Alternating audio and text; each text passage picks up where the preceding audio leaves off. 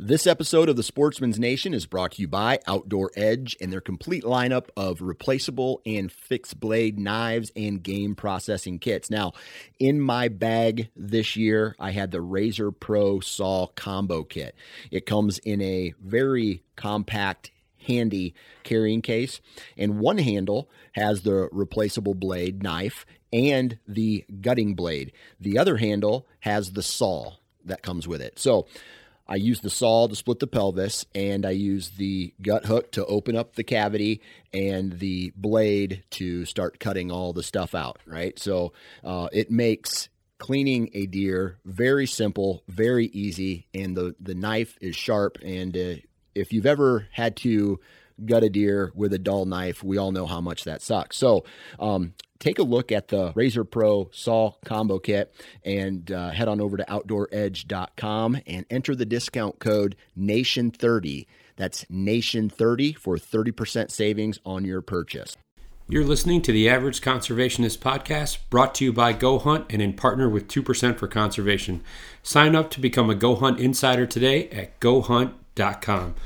2% for Conservation's mission is to create an alliance of businesses and individuals that ensure the future of hunting and angling by committing their time and dollars to fish and wildlife.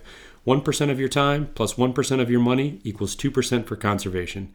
2% helps businesses and people pair with conservation causes to support things that fit what they care about. Whether you're into fishing, hunting, or just getting outdoors, 2% can help you not only start giving back to wildlife, but get certified for it.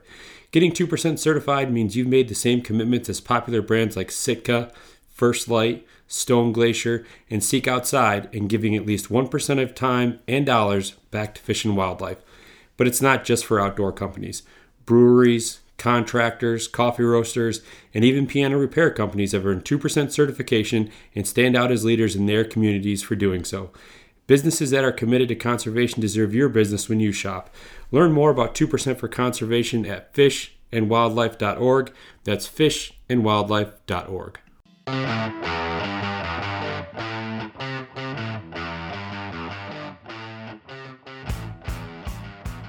Ladies and gentlemen, welcome to another episode of the Average Conservationist Podcast, and I'm your host, Marcus Ewing.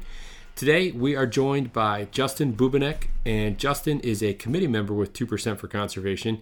And Justin and I go through really his whole kind of path and what led him to where he's at now in terms of all the work he's doing for conservation.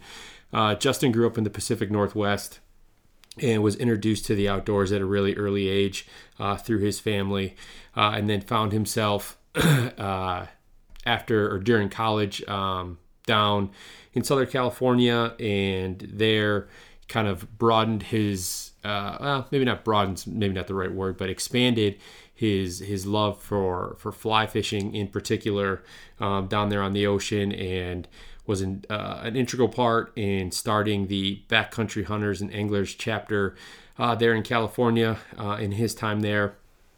Justin now resides in the Denver, Colorado area, where he is taken a big role in helping mentor and working, volunteering his time with the youth as a hunter's ed instructor, and spending time with other organizations, helping them introduced to fly fishing and other avenues of the outdoor.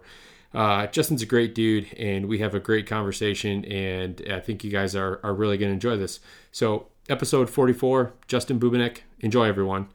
Before we get into today's episode, though, I want to take a minute to tell you about our partners over at Stone Glacier. If you haven't already, be sure and download the Stone Glacier app. You can find that in the iTunes store, or if you're using Android, on Google Play. And up on the app there, you can stay up to date with all the latest happenings, releases, everything with Stone Glacier. Regardless of what you're looking for in a pack, in some base layers, some mid layers, some outer layers, sleep systems, Stone Glacier is going to have everything that you need to get you out into the mountains or into the woods and be comfortable. And it's I recently started using late last season the Skyline Bino harness, and had a chance to use it again this weekend doing some shed hunting, and it's amazing how light and streamlined this bino harness is compared to the other ones that I've used in the past. I highly suggest looking into it, and while you're at it, check out some awesome apparel, just everyday apparel that they have. Can't go wrong with a purchase from Stone Glacier. So check them out, stoneglacier.com. All right, joining me today, I have committee member for 2% for Conservation, Justin Bubenik. Justin, how are you, man? Doing pretty well. Just had another snowstorm out here in Denver, Colorado, but hanging in there. Yeah, we have some friends out there, and my wife was talking to her friend, and she was saying that they just got absolutely pounded out there, like feet of snow, and especially kind of this at this time of spring, it's kind of unusual to get hit that hard, especially there in Denver. Oh yeah, I feel like each time we've got a dump on us, it's gone from like 65 and sunny one day to just like absolutely blizzard conditions the next.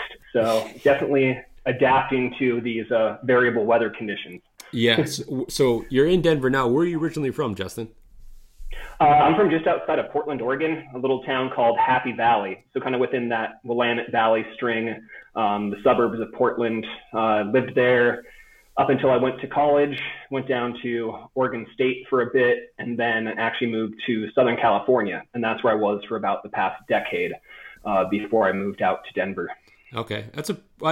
It's not a huge change, but you're going from the ocean to the mountains. So I've always preferred the mountains myself. So I feel like you kind of made the right choice there. Yeah. And that's the thing. It's like growing up outside of Portland, I had the mountains about 45 minutes away, the beach about an hour away. So I had the best of both worlds. And honestly, Southern California wasn't too bad. We still had some mountains, definitely nothing like out here in the Rockies. But definitely still a West Coast guy, like sticking to the West Coast as much as possible. Yeah, there's nothing wrong with that. So I know we've been trying to connect. We tried to connect, gosh, I feel like it was late last year sometime, and I know we just couldn't make our schedules work and everything. So I'm excited to finally get a chance to sit down and talk with you. Yeah, excited to be here. Yeah, great. So first off, Justin, if you've listened to any of the podcasts before, especially it's been a while since I've had some committee members on, but in order to kind of set the scene and paint the picture, it's called The Average Conservationist Podcast. So it's, ordinary people or average people doing extraordinary things in the field of conservation. So let's start off here. So tell me what it is that you do for a living, Justin. What's your day job? Yeah. So my day job, I work for a law firm. I am a real estate and land use attorney out here in Denver. And it's something that I was doing while I was back in Southern California. That's what brought me there, was actually going to law school at USC down there, and stuck around for a while. Made the move out here and have been concentrating a lot more on the land use issues and things like that. So a lot of conservation easements and other access issues on the pro bono side. And then on the actual bringing money in for the firm, still doing a lot of more corporate transactional kind of things. So a lot of contract work and stuff like that. So okay, right on. So was being a lawyer and attorney, was that something you always wanted to do, or how did you kind of land on that? Definitely was not. I grew up in a family of engineers, all civil or construction management engineers. All of them worked for a general contractor out there in Portland, and that was kind of my path for a long time. I definitely had a lot of family members say that I was an argumentative individual and always had to try to play devil's advocate as much as possible. So I think that kind of made me at least explore law a bit more. But funny enough, I've never been in the inside of a courtroom to actually argue or anything like that. And it's literally just all that kind of contract drafting, that kind of work in negotiations outside the courtroom, which has been pretty nice, because I feel like my adversarial side would probably get to me if I was actually in a courtroom with a bit more passionate and maybe go over my head more than I would expect, for sure. Yeah, no, it's my brother-in-law is actually an attorney, and he works like in mergers and acquisitions. He's kind of he's an in-house counsel for a company here in Michigan, and that's one thing he always says is like people, when they think of attorneys or lawyers, they always think of like in the courtroom and, fighting the good fight and all that. But he said it's, a lot of times it's other types of avenues that people tend to go down in terms of, practicing law. Yep. And definitely like sticking on the outside of the courtroom side, that's pretty much where I expect to be, is going in-house, kind of like your brother or something like that. Once I get done of keeping track of every 5 to 10 minutes of my time at a law firm, which is kind of a regular daily chore since we work with a lot of different clients and always have to bill those hours back. Yeah, so I can imagine that. It soon, but yeah, I can imagine that being pretty meticulous at times, 5, 10 minutes, 15 minutes here. And yeah, I mean, it's all billable, right? Yep, exactly. All right. So let me ask you this, Justin. How was it that you were first introduced to the outdoors? I grew up in a very, very, very involved outdoors family. I guess I wouldn't say ancestors, but generations before moved out to Oregon. And from the time they moved out there, they were very much into fishing, hunting, and foraging. Actually, a ton of my family members all are major mushroomers, is one of the things that they do the most out there. So I was kind of inundated and immersed in it from birth, more or less. My mom would always tell stories of us mountain biking up the Deschutes River in Oregon, so my dad could go fishing. I'd be sitting in like a little basket in the back of the mountain bike with my head bobbing, and I wasn't able to hold a rod or anything like that, but I sat on the shore watching my dad as much as possible, and as soon as I could hold a rod, I was definitely out there fishing. And I was in the duck blind for the most part with my dad from the age of about 6 onward. I didn't get my hunter education until I was 11 or 12.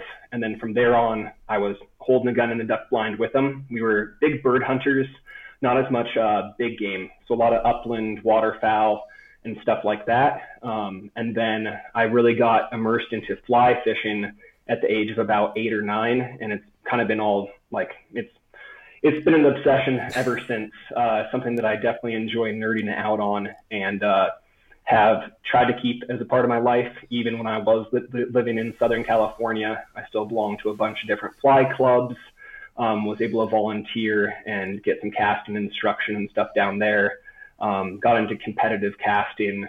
And now that I've moved out to Colorado, I definitely have been getting more of the hunting side back again. Just picked up a new pointing dog puppy, a small Munsterlander. She just turned a year old, and we had our first hunting season this last year out here, and excited for the opportunities. And so, I mean, long story short, it's been a part of my life since birth. So yeah, no, I was one of those ones that was lucky.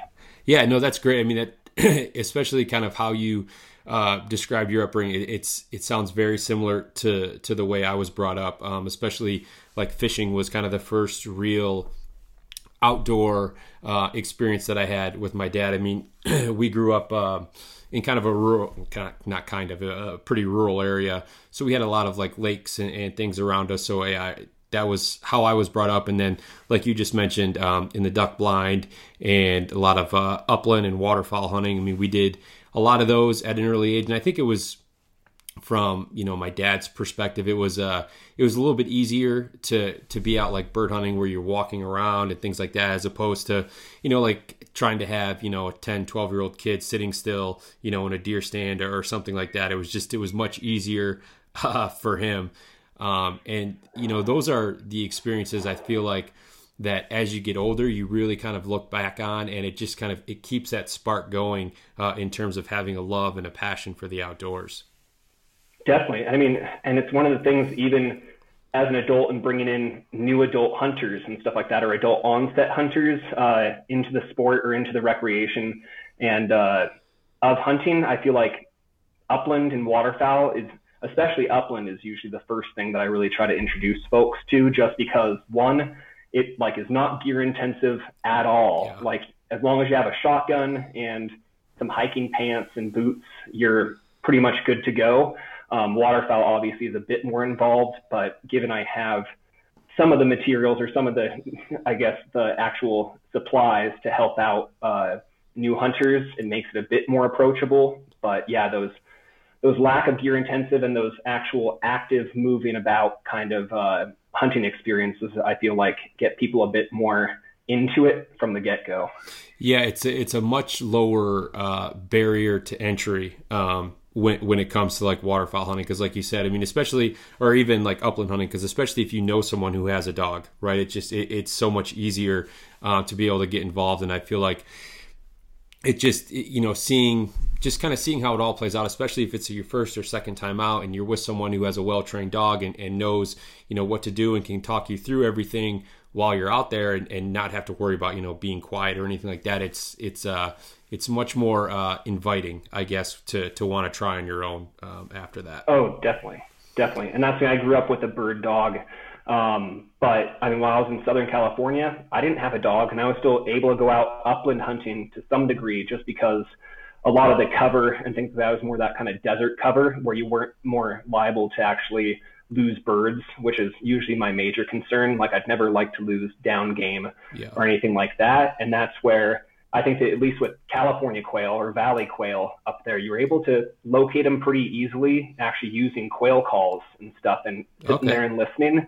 And they tend to be ones that flush pretty easily for the most part. They're nothing like late season roosters or anything like that, flushing 100 yards out. They'll hold decently tight and then flush within 10 or 20 yards, which is pretty perfect for a person on foot. And as long as you're smart about your shots and not taking shots over that heavy cover where, again, you'll probably lose them. I found it pretty exciting and still a fun experience. I think that I probably trudged a lot more miles than I would have preferred had I had a dog, and climbed a lot more hills that I would have sent the dog up. Yeah. But still a great experience, at least, and still something that people can do without a dog or without a friend that has a dog for the most part. So let me ask you, how was the fly fishing scene in Southern California there? It's pretty unique. So I belong to a couple of fly clubs down there. I'll give them a shout out. Pasadena Casting Club was where I really got my start with nonprofit board service. So I actually served on the board down there and had a few members introduce me to the competitive casting. And then Southern Sierra Fly Fishers is another one, which was located in an area in the Southern Sierras called Kernville. So there's actually a great watershed up there called the Kern Watershed that is the actual native waters of a number of different subspecies of rainbow trout, including the California golden trout, the little Kern golden trout, the Kern River rainbow, and things like that. So definitely that was maybe a 2-hour drive from LA north. So still within like a day trip distance. And that was kind of your traditional mountain stream, desert stream kind of thing that I was used to. But then I got introduced to surf fly fishing. So actually going down onto the beach with a heavier, like 7-8 weight, and using a sinking line and casting out, literally standing in and casting out into the surf to fish for things like surf perch, corbina, halibut, California halibut, which are a bit different than the larger Pacific halibut. But yeah, stuff like that, like, definitely took over most of my time while I was down there, and made for still easy escapes that I think in my first year or two that I was living down there, I just didn't even know existed. So. Yeah, and I'd imagine that'd be pretty tough coming from an area like Portland, where you had kind of everything out your back door, at least in much closer proximity to Southern California, where while, you have the ocean there, it's kind of a different a different way of going about, kind of the same thing, right? I mean, like you said, fly fishing in the ocean. I mean, that's just something that, for me who fly fishes primarily, streams and rivers and things like that here. I mean, that's just hard for me to kind of wrap my head around, chucking, I don't know if you're throwing big flies, but throwing that sinking, a sinking line out into the surf or anything like that. I mean, and I think about, how windy it always feels like it is down by the ocean, and trying to just, muscle something out there against the wind. I mean, that's got to be kind of tough. Oh yeah, definitely. And that's where I think that a lot of the casting instruction came in handy, and the whole chuck and duck technique and trying to avoid whacking yourself in the back of the head with a heavy grain line and a big old weighted fly. I definitely did that a few times as I was getting into it. But yeah, the cold water kind of experience is definitely like what I was used to growing up there in Oregon with the trout, steelhead, salmon, all that stuff. And that's definitely where I cut my teeth. But at the same time, I think being able to broaden my experiences has been nothing but awesome, and being able to talk to people about it and stuff that just otherwise thought, yeah, no, you're pretty much using dry flies on a little creek or stream, and that is fly fishing, versus talking about like even deep sea fishing for marlin and stuff like that on the fly. Like, it's been pretty cool. So. Yeah, and I'd imagine it just makes you a better, well-rounded, angler as well, right? Being able to kind of have that arsenal of different like tactics or methods to go about catching fish, because there's plenty of different ways to go about that and to approach the scenario. Definitely.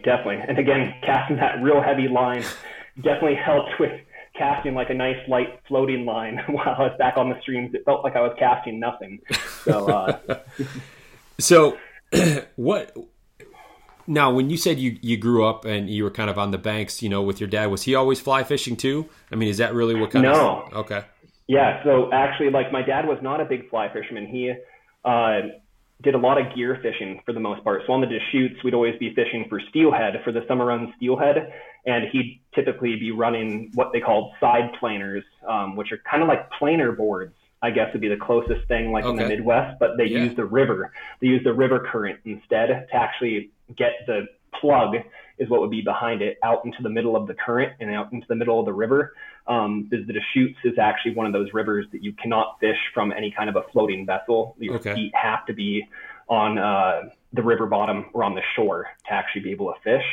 So they use that tactic. And then my dad really introduced me to fly fishing while we went up to a hiking lake that my great-grandfather actually used to backpack into, back in the 30s and 40s.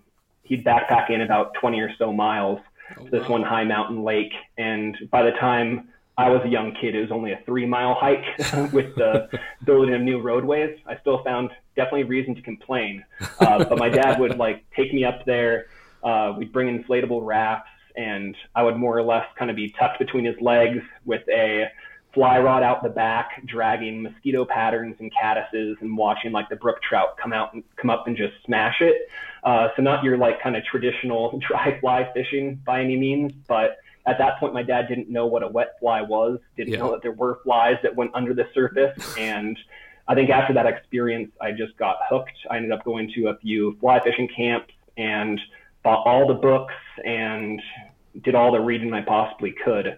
And I think I ended up probably outdoing my dad in casting and catching with fly fishing within a couple of years, to his dismay. But nowadays it's more or less we go out together and I'm trying to show him new techniques and stuff like that. And it's been a cool experience for sure, but thankful for at least the introduction from him.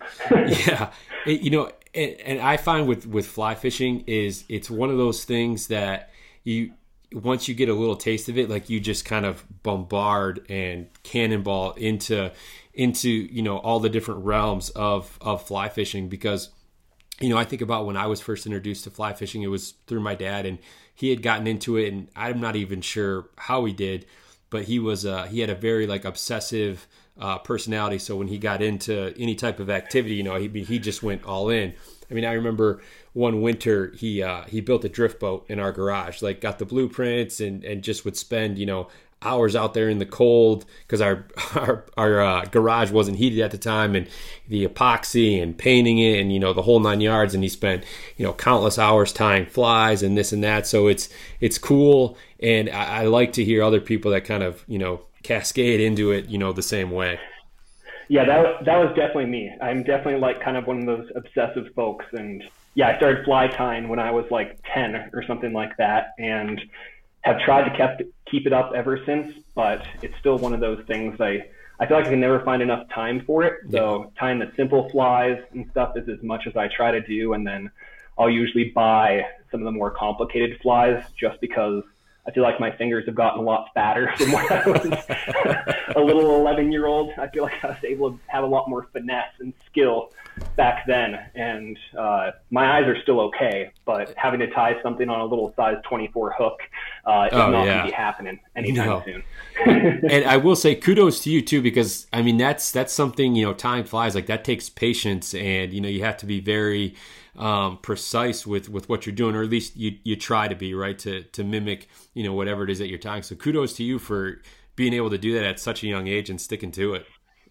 Thanks. And yeah, I mean, it's one of the cool things when you do some bird hunting and stuff like that, being able to collect the feathers that you then actually use to tie the flies. Like that's something that really hooked me 100%. And that's kind of what I still do, is I'm willing to tie flies with feathers from the birds and fur from the animals that I harvest and stuff. And I think that just adds really to kind of that complete full circle immersiveness that I feel in my hunting and fishing endeavors. Yeah, no, that's awesome. So it sounds like, between fly fishing and then bird hunting, those are kind of your two really big passions in terms of the outdoors. So what is it, I guess, and you've kind of already touched on it, but what is it about those two things specifically that you can't get enough of, that you really just love? I mean, I think that with fly fishing, it's especially just the fact that every time that I'm on the river or on the stream or on the lake or on the ocean, it's different. Like I'm able to kind of adapt my experience to what I'm looking for in any given day, whether it's going out with a bunch of friends and just kind of like shooting crap and fly fishing and taking it easy. Like that's great. I've done competitions to like kind of fuel my competitive spirit and stuff. And then just being able to pick and choose, like even what technique I'm using, what river I'm going to, like, and how it's kind of just a full year, all encompassing like recreational pursuit. Like, I think that's what I love. I mean, I'll even go out there while things are getting icy and you're standing on an ice shelf still fishing the South Platte or something like that. And then I'd say bird hunting. I think the thing that hooked me initially was that involvement with the canine companions and seeing them work and being able to train them and bring them in as a part of the family. I think that's something that hooked me very much right from the get-go. I also, again, love the fact that the seasons, at least for various fowl, like extends over, I'd probably say 6 months, depending on where you're at least. So that's always nice, being able to have that time. And I think that it just seems more active as well. Even when you're sitting in a duck blind, you're getting more action. You're seeing things come in. Very much ADHD, where I need to, sitting in a tree stand for like 8 hours straight, like that's not going to be my thing ever. So I'm the type of person, when I can incorporate exercise and activity into my recreational pursuits, I'll definitely do it. And that's something that upland bird hunting has definitely given. Yeah, no, I definitely feel you on the having a hard time sitting still. I mean, as far as, I guess, big game is concerned, I mean, whitetail is the one that I practice most, just here in Michigan. And, even though I've been whitetail hunting for a long time, I mean, I still have time. Like, once I hit like that 4 hour mark, I get real fidgety. I gotta, and I know you're supposed to, like, everyone's like, just, be as still as possible. But, I'll kind of look around and, I don't see anything. So it's like, stand up, stretch your legs. I have a hard time with it, man. And that's, I mean, it is what it is. But no, I can definitely appreciate the activity and everything that comes with, upland hunting and waterfowl hunting, even though it's, you're kind of in a blind, so to speak, but, you can talk, you can move around. You don't feel like, usually you're not by yourself, you've got some other people with you. Definitely. That camaraderie is awesome. And I mean, I'm excited to get into Western big game hunting. That's something that, like, again, I didn't do growing up, but I've had more and more friends try to introduce me to it. And I think that, again, I'll be hiking enough. I think I'll be trying to get into the backcountry enough that I'll make it at least worthwhile. Sure, there'll be plenty of sitting and glassing and stuff like that, but it does feel definitely different than the kind of traditional Eastern whitetail or Midwest whitetail kind of experience. Yeah, and I like what you said about upland hunting and the canine companion, because that's kind of hard to really explain to someone who has never hunted with a dog, right? I mean, lots of people have dogs and, family pets, and that's great. And I mean, we have one, and I actually just about a week and a half ago bought a lab that I intend to train to do some upland hunting and some waterfowl hunting. But it's a different connection, right? I mean, oh yeah, I mean, they know it, you know it. I mean, I recall growing up with the lab that we had that we would waterfowl hunt with. Like, as soon as my dad would put his gun in his case, or he'd start to get decoys around or anything like that, I mean, the dog just it knows, right? And it's just such a cool thing to see, and it kind of gives you this bond and this connection that you don't really find anywhere else. Definitely, and that's where I've been kind of even researching things like falconing and stuff like that, like falconry, like where you're able to incorporate, you're using a dog, you're using the falcon, and having that whole partnership seems pretty awesome as well. I've been following a few folks on Instagram, just watching their pursuits, and it's incredible to watch. And bringing in those animal companions, whether it's a horse, whether it's a dog, whether it's a bird, it's pretty cool feeling that connection, and something that I think definitely goes beyond your typical household pet kind of connection. Yeah, I mean, falconry, that's next level stuff right there, man. I mean, that's something I haven't even, I'm familiar with it enough to know what it is, but that's kind of the extent of my knowledge on it. Yep. So I want to shift gears here a bit and talk about what you're doing with 2% for Conservation. So kind of tell me what being a committee member entails. Yeah, so I joined back when I was in Southern California, and really being a committee member entails you more or less kind of have your region or your focus area.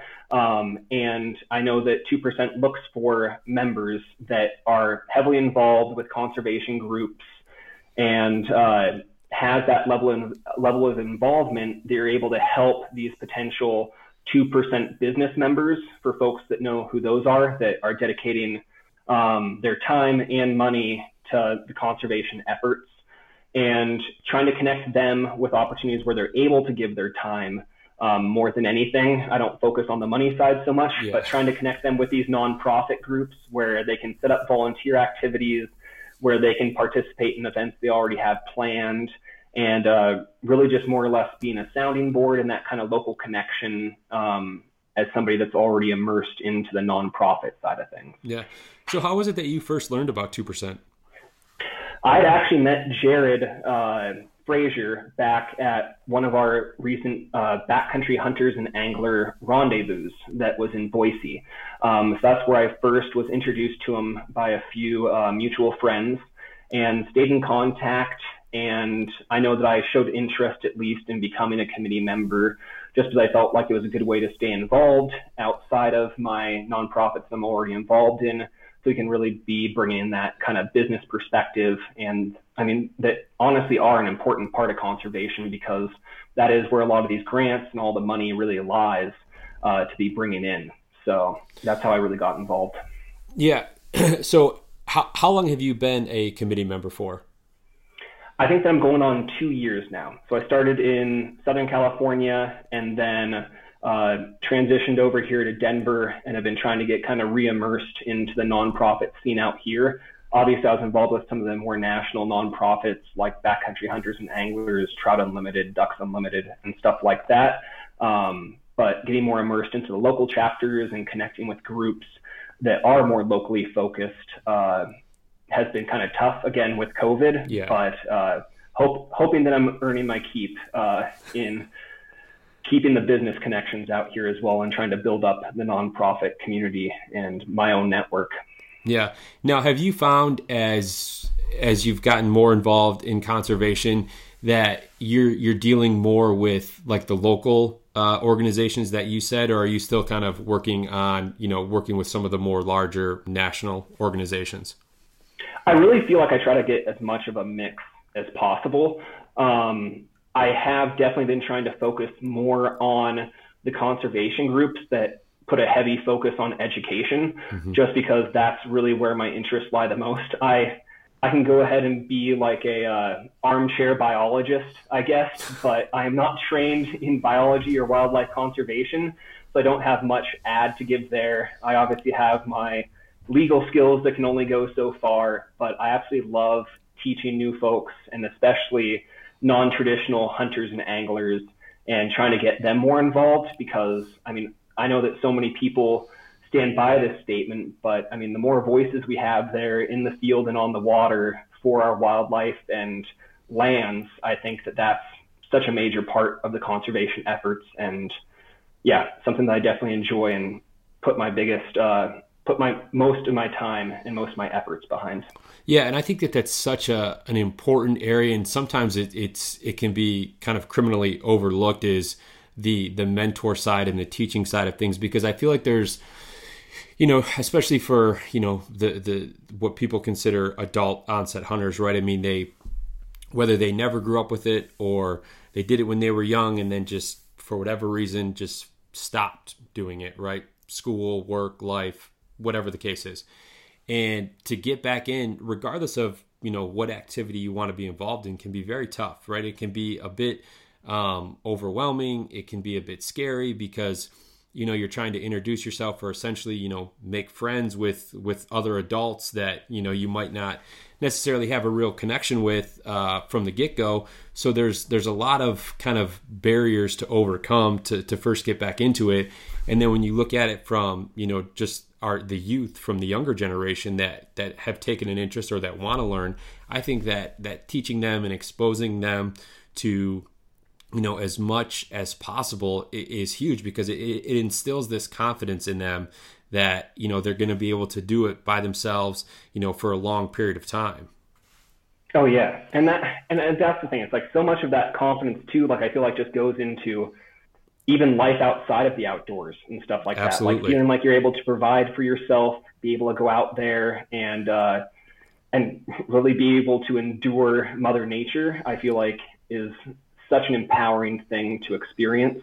And I feel like so many of the folks that I worked with, like in Los Angeles and stuff, just never had that exposure. Like right. The fact that they may have been to a park or something like that. But I mean, for the most part, these people have never seen snow and have never actually held a fishing rod in their hand, or they don't have the means to be able to actually get the equipment to do it. So having these conservation groups that are focused on the education and being able to empower folks and provide at least some gear and that level of education that makes them comfortable enough to go out and do it on their own, I feel like is so important. Because I mean, I grew up with a family that hunted and fished, but I did not have friends that hunted and fished growing up. Like it was something I only did with my family members.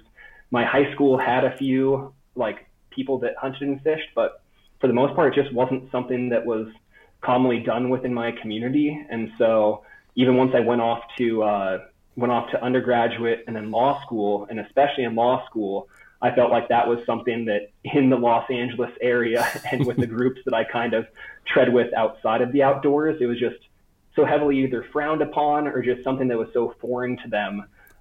They'd never even experienced it or know anybody that actually does it. So, yeah. And, it's funny, and kind of touching on what you said there, like as you get older in life, and I think what kind of triggers that wanting to mentor the youth or mentor other hunters or bring them into the fold. I think a lot of that, at least for me personally, you'll have to kind of let me know how you feel, is that you start to think back on, all the great memories, that you have as a kid and, all the time that you spent outdoors. I mean, I talked about this with another guest on a while ago. It's, when you think back when you're in your 30s and in your 40s, you don't think back about, playing video games or that movie that you saw, right? You think about the camping trip, the fishing trip, whatever the case is, that hike that you guys went on and saw this beautiful sunset or sunrise or whatever it is. And, you want to be able to give that back to people and have them experience it, because it's those things that are going to kind of potentially change your whole outlook on life. Oh yeah. And that's the thing. It's like, I still have etched in my mind as a little like 12, 13-year-old catching my first steelhead on a swung fly that I tied myself. And it's still one of the most like impactful memories that has stuck with me through all these years. And I think just trying to really replicate that experience for others has been so much more rewarding and so much more enjoyable than if I was just to keep replicating it myself without getting others out there or without having that kind of shared experience. Because, I mean, as with any pursuit, for the most part, that shared experience with others, I feel like really is what kind of brings it home and what makes everything worthwhile. So again, as I've met more folks within the outdoor community, it's made me enjoy it a lot more, whether or not they're seasoned, whether or not they know more than me, whether or not I have something to learn from them or they have something to learn from me. I feel like there's always kind of that give and take and value add for sure. Yeah, that's very well put. So now, for you personally, what are some of the organizations that you're spending your time with, or that you're trying to give back to? Yeah, so after I moved out here, within like a month of moving out to Colorado, I actually signed up as a hunter ed instructor with Colorado Parks and Wildlife. Awesome. A government entity, but still like doing the volunteer work and definitely like a more non-profity side of things with that actual hunter education thing. So that's where I've been spending a lot of time. We kind of go through an apprentice stage and everything like that before you're actually a qualified instructor. So trying to work through that I've been dedicating a lot of time to that in the past year. And then the Mayfly project is another new one that I just got involved with. That is a nonprofit organization that actually works with foster children. You get paired up with a foster child, and then they do events throughout the year to introduce them to fly fishing. Especially, I think that it started here actually in the Rockies, but I'm excited that they actually have a program coming up here starting in May that'll run throughout the summer, and I'll be an instructor with that. And then previously to coming to Colorado, I was the chair of the California chapter of Backcountry Hunters and Anglers. Okay. So that took up like 99.9% of my time probably while I was out in California, just helping put on events and try to build up the organization out there. And then, as I mentioned, I was involved with a few fly clubs where I'd do a lot of instructing with both youth and beginners and veterans through those programs. And I'm trying to think if there was anything else that I really do out here. I'm getting involved more with TU, Trout Unlimited, out here with a lot of the river cleanups and stuff like that, where it's just more manual labor versus like actually me having some background in cold water biology. Yeah. And then also I'm still trying to stay involved as much as I can with Backcountry Hunters and Anglers. I just find them a great group that really is dedicated to bringing more folks and everybody into the outdoors. And then some of the more national organizations, there's a group called Confluence Collective that really is focused on the diversity, equity, and inclusion portion of fly fishing, just because it is a sport that's so traditionally old white guy for the most part, and something that only royalty really practiced back when it was getting started. So trying to diversify those folks on the water and trying to give some educational opportunities for folks like myself that don't really know the struggles or the barriers to entry that some of these folks from different backgrounds are facing. Yeah. So a couple things there. One, you mentioned volunteering as a hunter education instructor. I had another guest on, Cindy Stites, late last year. Cindy. Yeah, Cindy is an absolute rock star, man. She's the bee's knees, man. She's great.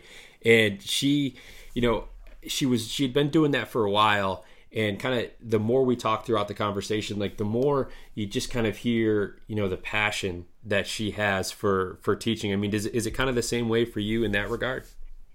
Oh, definitely. And that's the thing. It's like, I feel like I love teaching, and I love being able to have that back and forth with the students and stuff, especially ones that are actively engaged. I have found that when it comes to some of the youth, you can tell those youth that were dragged there by their parents versus those that are actually super interested and are excited about the opportunity to get out there in the field. But yeah, no, I mean, I love the classroom stuff, but again, I think that one of my favorite things was actually getting folks out into the field, and especially through my work with Backcountry Hunters and Anglers.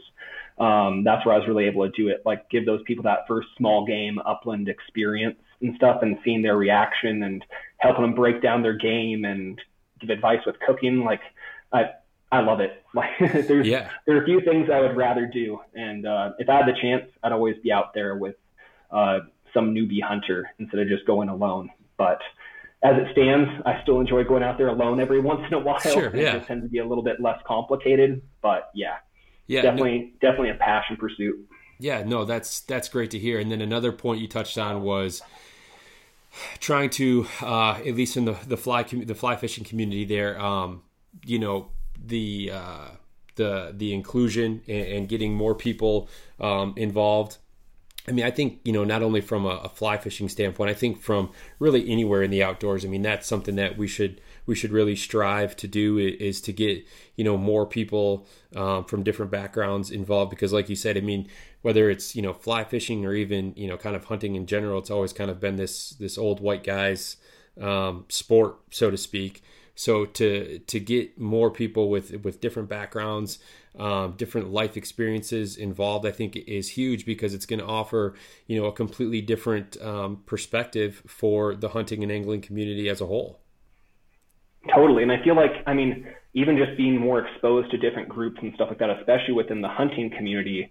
I mean, I grew up thinking that it was just all a bunch of old white guys that had been doing it all their lives. And it was just kind of like this gentleman's club for the most part. And being able to like get more exposed to the folks that aren't just out there to whack them and stack them and see how many things they can kill, that actually have that dedication to the outdoors, to the wildlife, and really value their hunting rights, or their hunting, privileges, really is something that gives them a greater connection to their food, to nature, and to the really natural world, has been pretty cool, and something that has made me reinvigorated my interest and my support of the hunting community, whereas otherwise one that I tended to try to shy away from as much as possible, just because I saw people that looked like me, but not people that thought or were me, which was tough.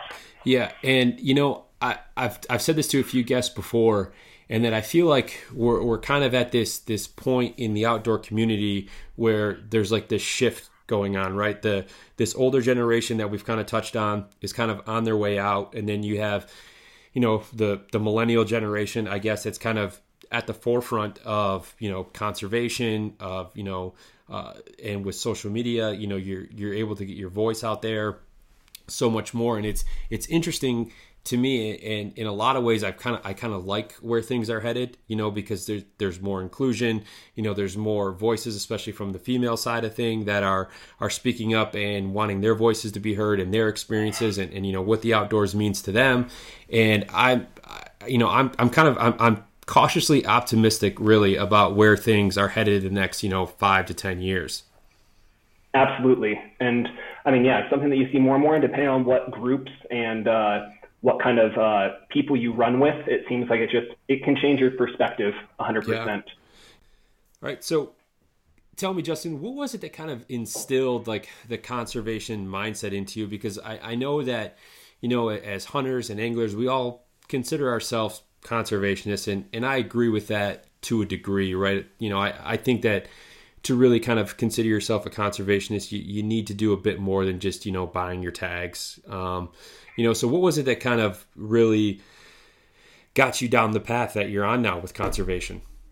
Yeah, I think that my family definitely had quite a bit of impact. My dad always made a point to contribute to nonprofits like Ducks Unlimited, Pheasants Forever, Quails Forever, Trout Unlimited, stuff like that growing up. And it was always a part of either my birthday present, Christmas present, was my annual membership. There you go. To those things. So that was like, I kind of consider that like the bare minimum, just above like buying your tags and everything like that. But I definitely had an interest in volunteering from a young age. I'd volunteer with groups like the Audubon Society and stuff like that. And I think that just having such a deep love for the natural world, and for the wildlife and things like that. And I know that part of it is feeling some sort of guilt in the fact that I'm depriving the natural world of some of their wildlife, or causing harm to wildlife in one way or another, despite obviously hunters being an important part of population control and proper wildlife management and everything else. I think that I still felt some sort of guilt, where if I'm going to be taking from these natural resources and taking from something that is really a collectively owned resource, that I want to be able to give back and ensure that these things will be there for future generations and for those people that I love to educate and to get into the outdoors. Having to think that my kids, grandkids, great-grandkids wouldn't be able to have these same experiences that I'm having is just heartbreaking. So I think ensuring that these are things that are a lasting resource is very important. Yeah, and that's a very good way to look at it. Is thinking about the long-term health of wildlife and the wild places that those wild animals live. I mean, it can be kind of a tough thing to really wrap your head around, especially for someone who doesn't actively participate, right? You consider yourself a conservationist, you love animals, you love fish, but you're killing animals, you're taking away from the land. And that's one of the things that, like I just mentioned, it's tough to really explain. But I think the further you kind of dive into the whole of conservation and species management is when people can kind of really start to put the whole picture together and understand the vital role that we as outdoorsmen and outdoorswomen play in making sure that herds are stable and that there's the right amount of numbers and that we're doing everything we can to fight diseases. Like CWD is a big disease with whitetail, especially here in the Midwest. So to help, biologists and conservation officers do their part is huge. And I commend you for wanting to, take that next step and not just wanting to continually take from the land, but give back as much as, you can, and to essentially, right the ship and try to balance it as much as possible. Definitely. And I feel like, the indigenous folks of America, I feel like had that thing nailed down. Like they knew exactly how to manage wildlife, how to give and take from the land, how to allow the land to provide for them. And I feel like it was only a lot of us white folks coming over and start doing all the mass market hunting and stuff like that really started to screw things up. So I think that if those early settlers and things like that came out here had that same mindset and really thought about the longevity of these resources, I think that things would be different now, but I think that we're still in good shape and we're getting back on the right track. So yeah, absolutely. I mean, it's almost crazy to think about, some of the species that are so commonly hunted, almost across the United States, whether it's elk, whether it's turkey. I mean, there was points where these animals were almost completely wiped off, the face of the earth, just because, there was no checks and balances in terms of, how we were going about harvesting animals. So it's, that's kind of conservation in a nutshell right there, Definitely.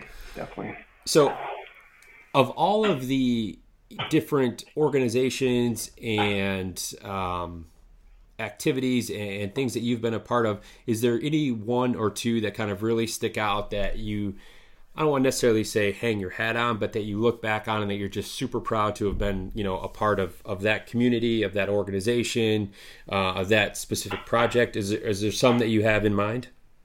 Yeah, definitely. I think that something I'm able to definitely take the most pride in was my work in California with the chapter of Backcountry Hunters and Anglers. I felt like the community that we cultivated, the people that we brought into the organization were just such good representatives of sportsmen and women that I'd ever met. And I think that there were definitely two events that stood out the most. The first one was called Surf, Sands, and Public Lands, and it actually was in San Diego, California. And that was where we really got a chance to introduce people to conventional surf casting. I taught a course on fly casting in the surf, and then a buddy actually did a spearfishing clinic. Oh, nice. And then we all came together. Everybody brought some sort of potluck dish, and we actually cooked up our harvest from the ocean at a good friend's place that's now actually becoming the chapter coordinator for California. And yeah, sharing that meal, sharing the bounty of the ocean, and being able to expose people to something that's right in their backyard that they otherwise overlook was pretty awesome. And then the other was a weekend-long intro to hunting course that I taught up on the Kern River, as I talked about earlier. It was actually kind of a holistic thing where it's almost like a hunter education course, but kind of the next steps. These people already had their hunter education and they were looking at how to get into hunting. And so I led the portion that was related to backpacking, some wilderness survival, and then I led the upland experience that we did on Sunday. And I actually got some people into their first quail. They did miss they missed some shots. No quail were actually downed, but a couple of people actually got their first game animal. They got rabbit, or I think it was just rabbit for the most part that most folks got, and helping them break that down, and seeing the joy in their face, and just like having them reach out about the experience and share the fact that they felt comfortable now going out on their own, and how it really was just kind of that last step to get them into it and to get them feeling that comfortable. Like, that felt awesome. Like, the amount of gratitude, I didn't need it, but still feeling and knowing that I was able to help empower those people and put together something that was successful was awesome. Yeah, and that's a great thing to witness, whether you're able to be a part of it as, you know, a mentor, or you're just kind of able to, you know, watch from the sidelines, so to speak. Is seeing that enjoyment and seeing that excitement on people's faces when, you know, they shoot their first animal or they catch their first fish. Because, you know, think back to when you were a kid, or, you know, when I was a kid. I mean, that joy, right? You can't explain it, you know, until you're in it. And to be able to help someone else experience that, I mean, yeah, those are life-changing things for people, you know, regardless of which side you're on, whether you're, you know, the mentor or the mentee. I mean, those are incredible experiences. Yep. And yeah, I mean, it's so much of, and seeing the compassion in people still, like, in knowing the, like, gravity of them taking a life and things like that, even when it is quote unquote just a rabbit and not something big like a deer or an elk.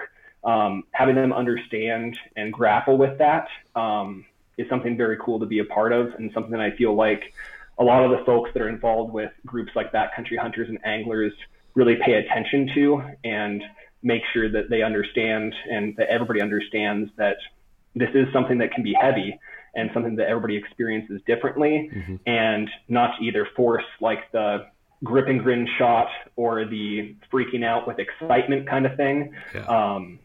Is definitely cool. Yeah. So just a few more questions here, Justin, before I let you go. This one's kind of a broad question here, but in terms of, you know, conservation, hunting and fishing, recruitment and participation, is there anything that you would like to see kind of differently or done differently, you know, going forward than maybe how things have been done in the past? I mean, I think that one of the most important things is having instructors and individuals and mentors that don't fit that old white guy model. Yeah. I love Colorado Parks and Wildlife, but definitely the majority of the instructors all fit that mold. And I think having people in that space that do look different, that may look like folks that we're trying to get more engaged, is very important.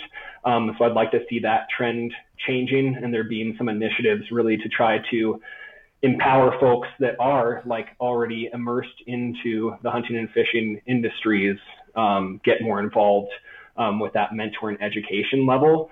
And then I'd really say the other thing is, and this is more focused on the actual business side of things, but I think that just having like advertisements and the pictures and imagery that we really center on hunting and fishing, really, again, just focus on more diversity, focus on trying to make folks feel like they can see themselves in that place, like they can see themselves outside, and they have people to relate to, and people that may have had similar experiences in the past. And I think that really focusing on that, I think, is the most important thing, period. Yeah, no, I think that those are two absolutely imperative things that we can work towards, and that can only help strengthen, you know, our outdoor community. Definitely. So one more thing here, Justin, before I let you go. I know obviously 2020 was kind of that would be putting it was a weird year for everyone, you know, sportsmen and sportswomen alike. I mean, hunts canceled, or, you know, maybe more people were able to spend more time outdoors, which is awesome. But, you know, this year, do you have any big trips or hunts or anything like that you have planned that you're really looking forward to? I don't have anything too crazy. I'm excited actually to go on my first Wyoming antelope hunt. Okay. So I put in for the draw on that. They actually have relatively reasonably priced non-resident tags for doe antelope. I'm not going for any kind of a trophy or anything like that. I just love to actually get that experience and enjoy it. I have the upcoming turkey season coming up. I'm just going to be in the general tag for Colorado. So I'll be getting out after the gobblers for sure. And then I have a few actual fly fishing trips planned in Montana, in New Mexico, and then of course, Backcountry Hunters and Anglers Rendezvous the first week of June out there in Missoula. I'll be there for that. And then, finally, the most exciting, the biggest travel experience that I'll have this year is probably going down to Mexico to chase the marlin and Dorado on the fly down there in the ocean. Man, how did you not lead with that one? That would be the one that's most excited for me. It sounds like too much of a brag. I like the local stuff just as much as I like the actual destination. There's so much less stress, like having your car and being local. Like I get nervous when I fly too far away and I'm kind of at the hands of folks that I haven't otherwise met or anything like that with our guides down there. So definitely excited for that. That's not coming up until Thanksgiving. So hopefully plenty of time for everybody to get get their vaccines. I'll say get their vaccines. I won't try to pronounce it. And things to settle down a bit. Yeah, no, that's to me seems like it's going to be like one of those once in a lifetime opportunities. So I'm excited. I follow you on social media, so I'm excited. Once the holidays come around to see. Hopefully you guys have some success down there and can hook into something on the fly, because that would just be catching something of that size and that strength, and that would be incredible. For sure. I'll be getting a few new fly rods, that's for sure. Yeah, you're going to need something. Handle it. 14 weights, probably. It's got to feel like casting a tree trunk at something that size. Oh, yeah. Yeah. I've cast them before, and they really are. Well, hey, Justin, I really appreciate you taking some time, man. It was a blast talking to you, and, good luck with everything outdoors with turkey, and then obviously we'll be following along on your trip down to Mexico later this year. Thanks so much, Marcus. It was an absolute pleasure. Thanks for the opportunity. All right. Take care, Justin. See ya. All right. Well, there you have it. A big thank you to Justin for hopping on the podcast with me today. I would also like to thank our partners over at Go Hunt and Stone Glacier, as well as 2% for Conservation. If you're interested in learning more about 2% for Conservation, you can visit their website, fishandwildlife.org, and there you can see all the certified brands that have committed to conservation that you should support when you shop. I encourage you also to follow 2% on social media, where they're going to post only positive, conservation-driven content. So again, if you'd like to learn more about 2% for Conservation, you can look for them online on social media or at fishandwildlife.org. Thanks for joining me this week, everyone. Hope you enjoyed the episode. Remember, stay safe out there, and conservation starts with you.